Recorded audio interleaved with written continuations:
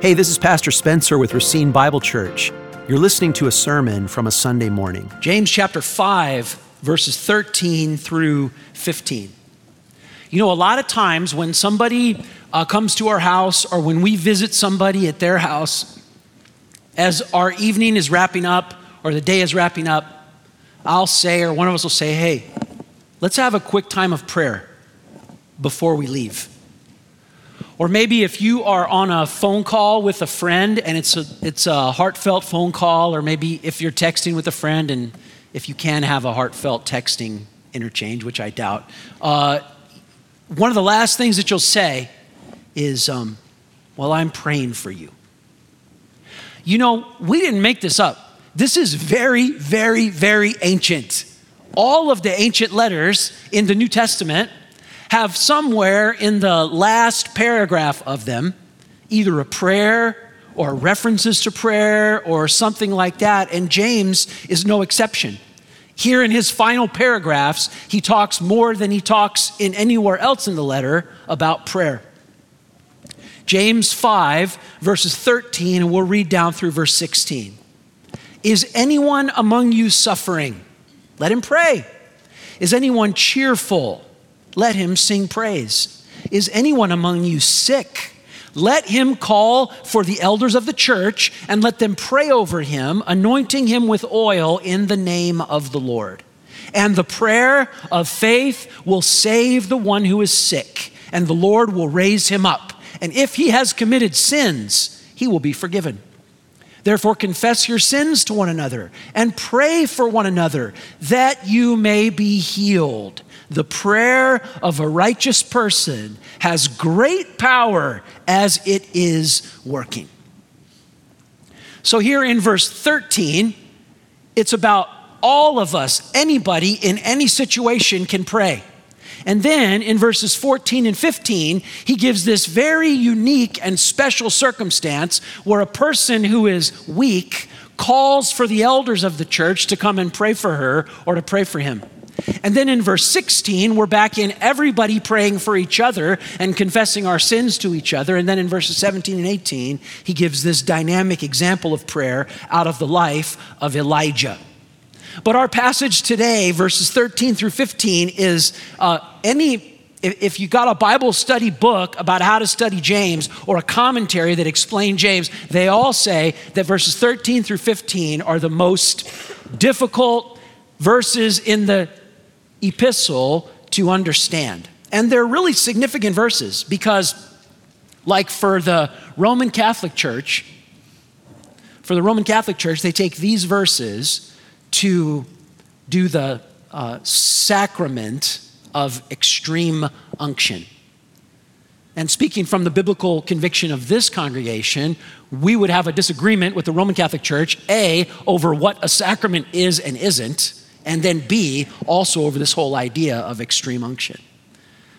But churches that aren't Catholic, but rather that are Protestant, but maybe are Pentecostal or a little more charismatic than we are, would take these verses and say something like, there is a guarantee that if you have enough faith, or if you get an anointed person with enough faith to pray for you, there's a guarantee that you'll be healed.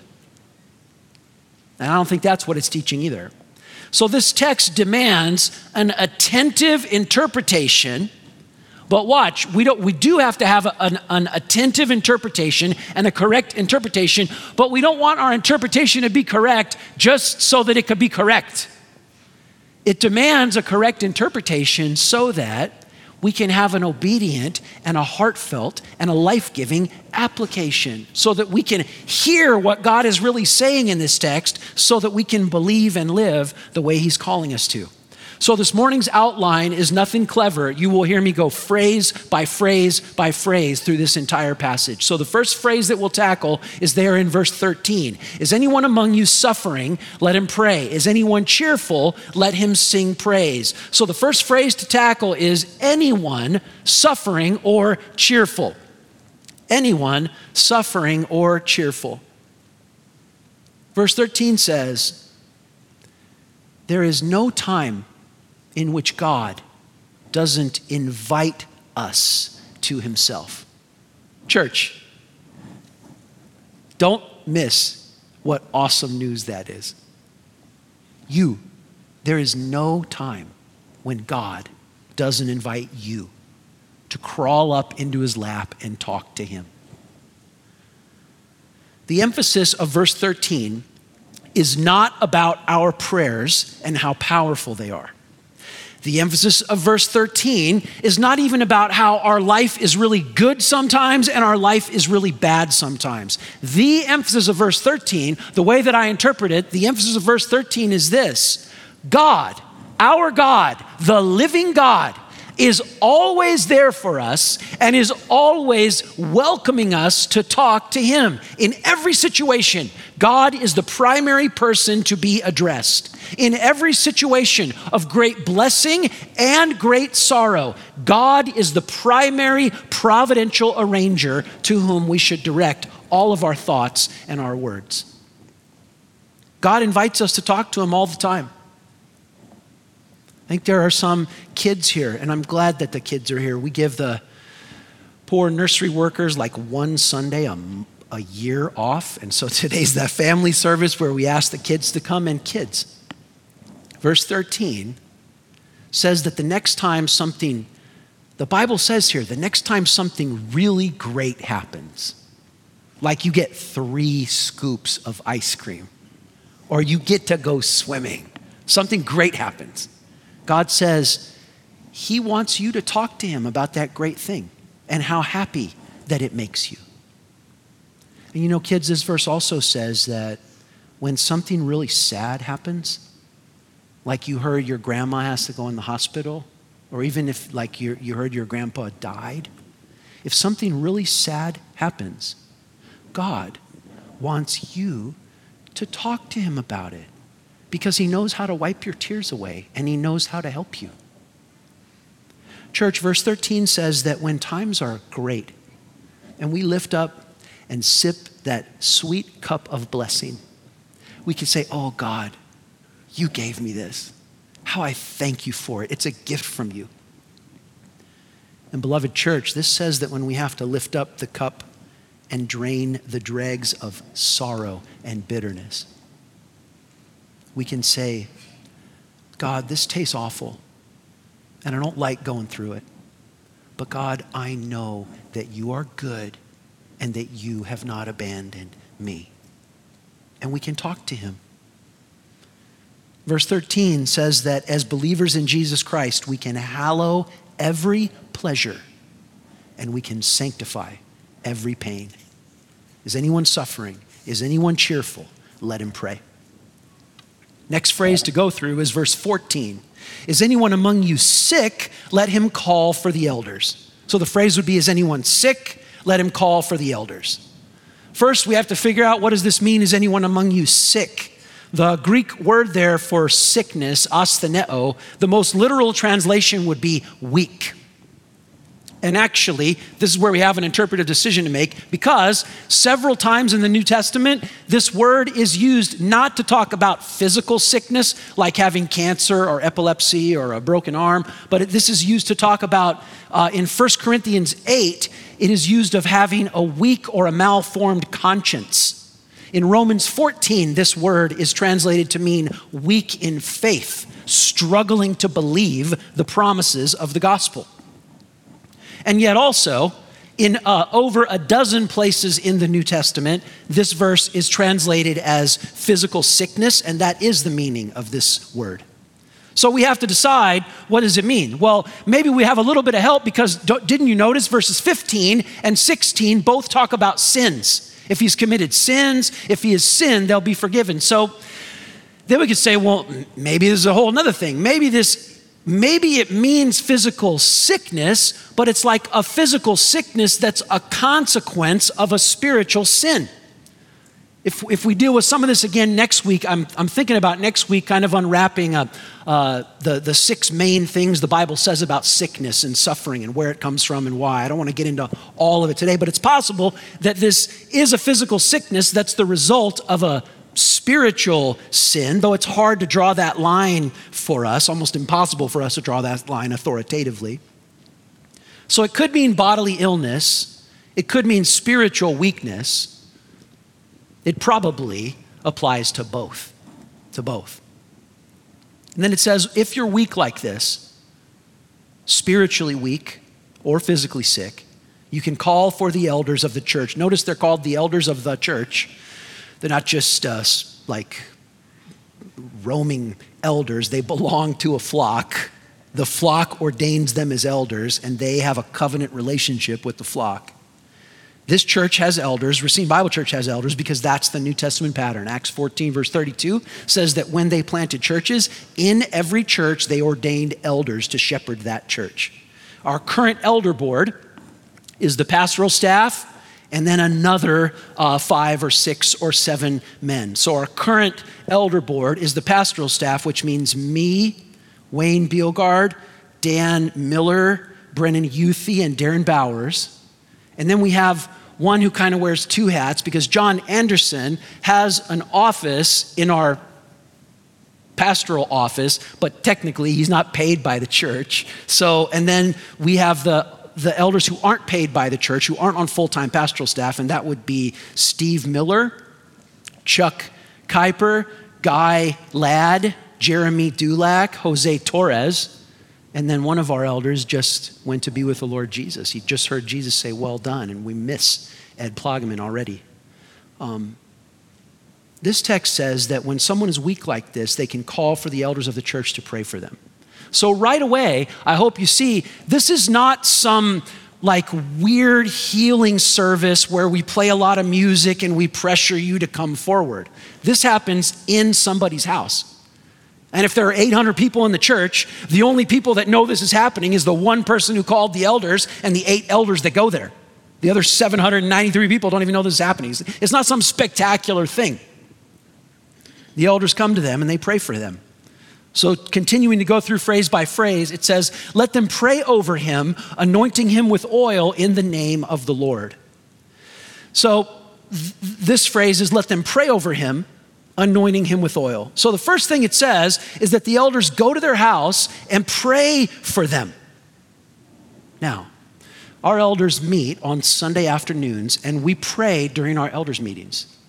And it is the case that we have prayed for many of you by name in our elders meetings. This text says, like, that's not good enough. In this situation, we can't stay at the church and pray for you, even though God hears it all and it beams all around and everything. This says we have to go there. Well, why do we have to go there? I hope to show you from this verse that this is like reason number 37 that virtual church is not church. If you can't be there and you have to make a phone call is better than nothing, but it is not better than being there. If you can't make it to church, I suppose listening to my sermon on a phone or an iPad is better than not hearing it, but it's not being there. This says that the elders have to go to them, bring the oil, touch them, and be with them to pray for them. Why would the elders have to actually be there? Well, don't over sanctify and over theologize this. You know why they have to be there. The same reason that when you love somebody and they're coming home, you try to be there when they get home, because when we love each other, we try to be there with each other to embrace. God gave us these bodies to be in proximity with each other. And I'll tell you this, speaking as an elder who has prayed for sick people, who's gone to the hospital to pray for them, who's gone to their home to pray for them, I've prayed for people, and when I touch them, I could feel the fever. And I'm telling you, I would not have prayed for them the same way if these fingers didn't feel that heat. Oh, I would have prayed for them and I would have meant it if I was here in my office. But there is something about going there that makes the difference.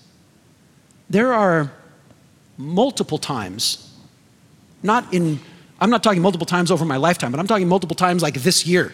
The year's only halfway over. But there are multiple times this year when I've been in a meeting with our elders and Chuck Kuiper has done it.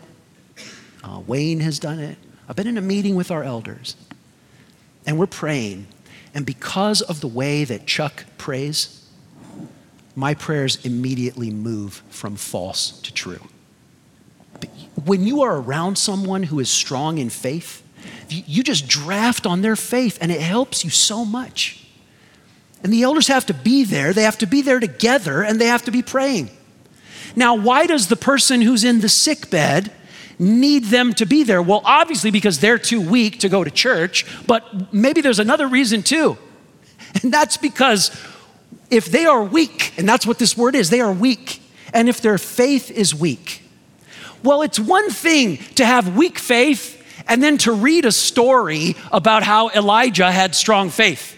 But it is another thing entirely to be weak in faith and to have 8 men who are strong in faith surround you and put a hand on your shoulder and pray for you in the name of Jesus. Even if you struggle to believe, you do not struggle to believe that they believe. And perhaps their belief can pull yours along. Of course we have to be there in person. Virtual church is not church. You got to be there. You got to be together. And this leads us to the freaky thing that everybody always asks about. What is the oil? What is the oil? And why do they have to use oil? I think it was olive oil. I think it's likely that there may have been other additives to it, other fragrances or different oils added to it, but I think the base of it was olive oil. And we know from Luke chapter 10, in the parable of the Good Samaritan, when the traveler gets beat up, it says that to tend to his wounds, they rubbed oil into his wounds. So perhaps it was some sort of medicinal or some sort of pain relief. We know from Psalm 23 that the psalmist says in Psalm 23, "You anoint my head with oil, and my cup overflows." That oil is symbolic of the blessing of the Lord.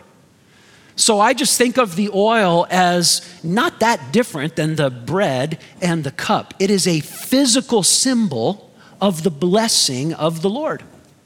And when the elders show up, and they don't do this virtually, they show up, they actually have something in their hands, and they actually touch you with it. That's what the oil is. Don't make it more creepy or weird than that. Now, as we go through phrase by phrase, then look what else it says. Let them pray over him, anointing him with oil in the name of the Lord, and the prayer of faith will save the one who is sick.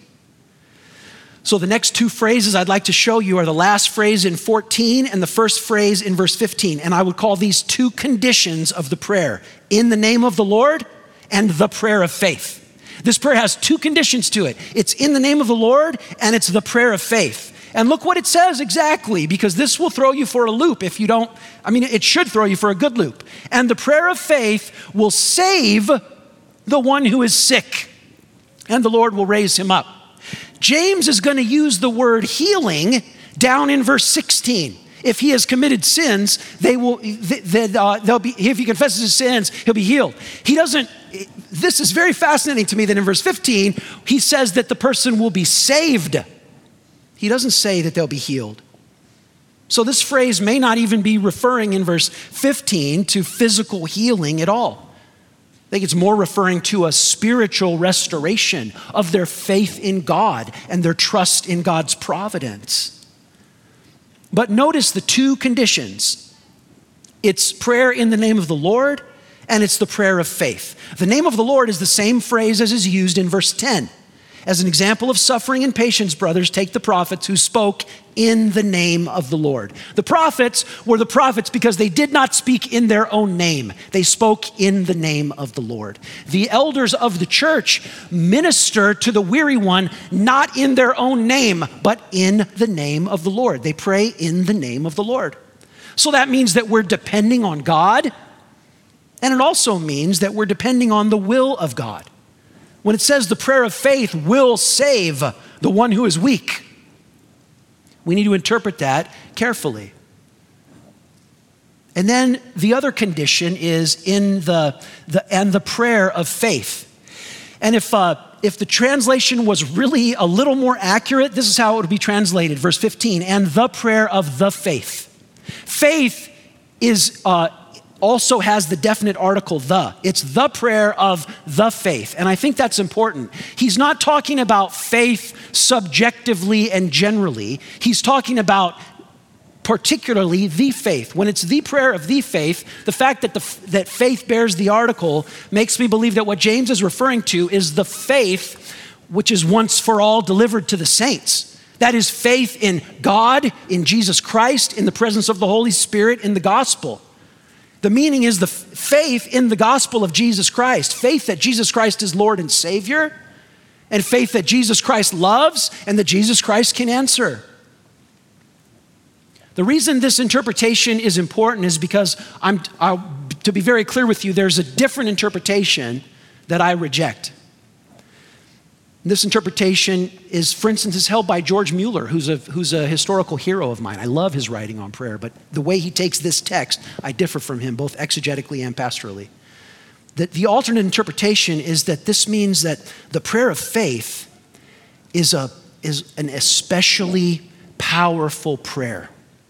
Like while you're praying, you have this sense of assurance, not just that God could, but that God directly will. It's like this special sense of assurance that God's gonna heal this person in this situation because we're praying right now. And I just think that's a bit much. I think it stretches the exegetical language of the passage. And I also think that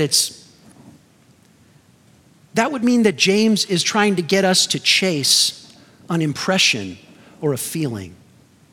I just don't think any of the apostles are ever getting us to chase that in their writings. What they want us to chase is God and faith in God.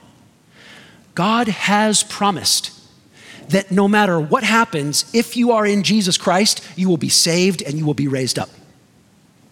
God has not promised that you will be healed every time you're sick. That's not a promise we can claim, not properly, not with any exegetical warrant. There's no promise that if you have enough faith, every time you're sick, you'll get better.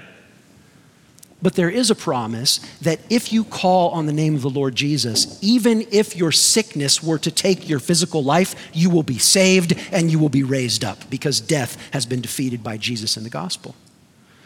Interpreting this as some sort of special measure of faith for a miracle healing is not only, I think, unwarranted by interpretation, but I do believe it's also pastorally very dangerous because it leads into all sorts of pressure like, well, are you telling me that she would have been healed if the elders who gathered to pray for her had been better elders? Well, I believe our guys are like the best there are. But I'm telling you, I've been with our elders and we prayed for people to be healed and those people died. So apparently you need better elders than we have. Like it just doesn't always work that way. You have the multiple times in Paul's ministry where he leaves Trophimus sick. You know, even in his own life in 2 Corinthians 12, when Paul, filled with the Spirit, prays that the thorn would be taken away, God says, no, I'm not gonna take it away. There's not a promise that these things will be taken away if we have enough faith. That's not what this is getting at. What this is getting at is that we place our faith in God. And that's why I think he says, saved in verse 15. The prayer of faith will save the one who is sick and the Lord will raise him up. That is, if you're a covenant member of Racine Bible Church, you know, that church membership matters in the sense that when you become a member of the church, you share your testimony with the elders and they affirm that you are in Christ and that you're in, you know, if you're a covenant member of Racine Bible Church and we affirm your faith in Jesus Christ and you are weak in faith or weak physically and you ask us to come pray for you and we are praying that God will be near to you and that God will restore your faith and that God will raise you up, we can know that God will answer that prayer. Either you'll be raised up from your sick bed to serve him again with us, or your faith will raise you up and Christ will raise you up inevitably and perfectly beyond this life. So he says that he'll save the one who is sick.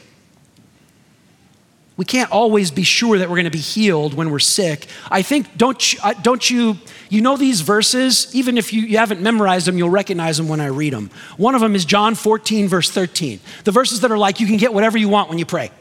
John 14, verse 13. Whatever you ask in my name, Jesus says, whatever you ask in my name, this will I do, that the Father may be glorified in the Son. There are lots of verses like this. Another one is 1 John 5, verse 14. 1 John 5, 14 says, if we ask anything, according to his will, he hears us. And if we know that he hears us, we know that we have what we ask of him. We can't interpret those verses as if they mean anytime we're in a bad situation and we wish things were better, if we pray about it in the name of Jesus, our wishes will be granted. The thing to remember is that when we pray in the name of Jesus, when we pray according to the will of God, we are praying to God. Of course, when we pray, God, we want healing. God, we want the cancer to go away, because that's what we want. And we bring our petitions and our requests to God. But when we pray, we bring our petitions and requests to God. So church, if you want to apply this properly, let me just warn you, you dare not do two things when you pray. First, when you pray in the name of Jesus and you pray to God, you must never come to God believing that he is too weak or too uninterested to help you. You must never pray in the name of Jesus to God Almighty and believe that he is too weak or too uninterested to help you. There's a second thing you must never do when you pray. And when you pray and you bring your requests to God, you must never bring your requests to God as if now you know better than God and you're instructing God what to do because God has to rearrange the universe according to your wishes. That's not prayer. Prayer is humbly bringing our requests to God, but the emphasis is to God. Nevertheless, not my will, but yours be done. Nevertheless, God, I know, and I could plead with you 10 reasons why I want the cancer to be gone and I want him to get up from that sick bed. But I will go down swinging, believing two things. One, Jesus Christ is sovereign over every cancer cell. And two, he doesn't heal everybody down here. Why? Because he's Jesus Christ, and I can't answer why he does everything that he does, but I know that he's good. And I know this, anyone who in Christ gets taken out by a little bit of cancer will not go an instant without being saved and raised up and healed in the arms of Jesus Christ. He's good, and we can trust him. We don't command him with some special measure of faith, like we have to tell him what to do. That's not what this is getting at, and you ought to be careful of those who misinterpret it in such a way. But as we go through this phrase by phrase, it says the prayer of the faith will save the one who is sick, and the Lord will raise him up. And then it says if he has committed sins, he will be forgiven. Like I said, I might talk a little bit next week about sin and sickness and how they are and aren't related. But if I could give a gospel word here, it says here that if he has committed sins, he will be forgiven. The gospel word is everybody fears sickness and death. I was with some unbelievers last week. We were talking about someone getting sick and possibly dying. And everybody at the table, the believers and unbelievers, hate sickness and death. But I tell you, the dividing line between being a believer and an unbeliever, one of those dividing lines is this. If you're a believer, you fear sin far more than you fear sickness and death. And I ain't never met an unbeliever who fears sin more than they fear sickness and death. And I never will. But I'm never going to meet a spirit-filled believer who's walking with Jesus who fears sickness and death more than he or she fears sin. Because don't you know what Jesus said to us over and over? Oh, they take out your body, they take out your body. Sickness, if Caesar and his minions, or if cancer cells and their reproduction, and if that takes out your body, that takes out your body. But the only thing that matters is if body and soul are eternally destroyed in hell by the just wrath of God because you died with your sins unforgiven. And this verse says there is a way for you to be certain that your sins are forgiven. That's the glorious good news of the gospel. And church, if you are here and you believe that gospel, the only reason that you're here 1 day a week and out there 6 days a week is because you get 6 days a week to tell everybody out there who is afraid of sickness and death, but who is not afraid of sin, that they've got the whole thing upside down. And they need Jesus. They need their eyes open to the fact that viruses and vaccines and everything else under the sun is just a whole lot of noise if your sin has not been taken away by the Savior. Oh, but your sin can be taken away by Jesus, just like that. That's a gospel word, but to interpret what he means here when he says that if you've committed sins, you'll be forgiven. So here's the way that I would take this verse. Like I said, you could say, well, they got sick because God's judgment of their sin. I don't think that's exactly what he's talking about. To me, it sounds more like this. When you are sick, when you are really sick, here's what happens. When you are really sick, the distractions and the diversions, they all fade away. And when you are really sick, what you end up doing is lying in bed with yourself. And you start to reflect. If I die, am I even ready to go? And then maybe you start to reflect, I'm so weak right now I can't do anything. But if I am healed and I get out of this bed, don't you think I ought to do some things different than I was before? There is nothing like sickness and affliction to cause us to examine ourselves, to bring our whole conscience before God, and to get us to confess our sins, right? Right? This is why this verse shows up so many times in the Psalms. And the verse would almost make you giggle a little bit because it sounds so goofy. But over and over in the Psalms, we have this verse. Isn't this exactly what it means? This is the verse. How good it was for me that I was sorely afflicted. What? How good it was for me that I was sorely afflicted. That's what this is talking about. When you are so weak that you can't get out of bed, maybe you will finally start to reflect, why did I waste so much time when I wasn't weak? Why did I spend all my time and money on entertainment and chasing things that are going to pass away when Jesus returns, and I didn't invest anything in the gospel and souls in eternity? And if affliction and weakness causes you to wake up like that, that is the best thing that could happen to you. I think that's what he's getting at when he talks about confessing your sin during a time of weakness and even of physical sickness. And don't miss this in the text, verse 15. Don't miss in the text. The elders, we talked about them in verse 14. The oil, everybody wants to know what the oil is in verse 14. We talked about that. When it says in verse 15, the prayer of faith will save the one who is sick, and the Lord will raise him up. That oil we talked about, it is not repeated in verse 15. Those elders we talked about is not repeated in verse 15. What it says in verse 15 is, the Lord will raise him up. And you know that's the only way to take this text. If you're ever sick and I come pray for you, I put a little oil on your forehead, you have missed everything. If after I'm gone and something good happens, you're like, wow, that oil was something else. Or, oh my, Spencer's thumb that put that oil, oh my, was that, no. Forget me, forget the symbolic oil. It is the Lord Jesus Christ who raised you up. He's the one who receives all the glory. He's the one who saves us by giving his own body for us. He's the only one that matters. He heals, he saves. When he does not heal, he still raises up instantaneously on the other side of the grave. He's the one that does it all. Which brings us all back to verse 13. There is no time, believer.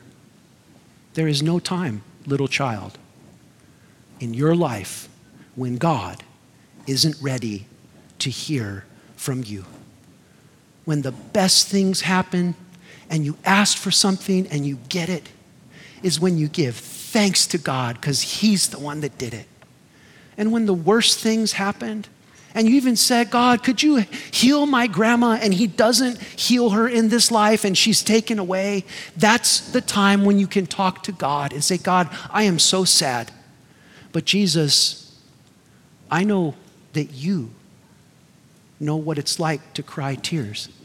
You know what that feels like. And I know you can help me.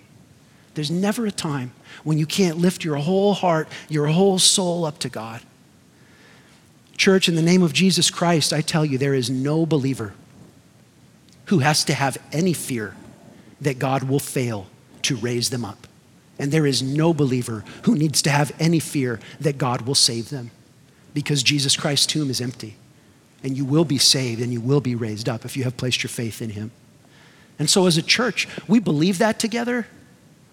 I think one of the best things about you all is how you pray for each other and how you communicate that love to each other on a certain level through bringing chicken and casseroles, and that's okay. But on another level, by praying for each other, by embracing each other, by weeping for each other, by showing up for each other. This is how we love one another. This is how the love of Jesus radiates out of us into the lives of others. It's why we need each other. It's why we need to be here and not just on a screen. And it's why our faith and hope and love in the Lord Jesus Christ pulls us all together. Let's pray.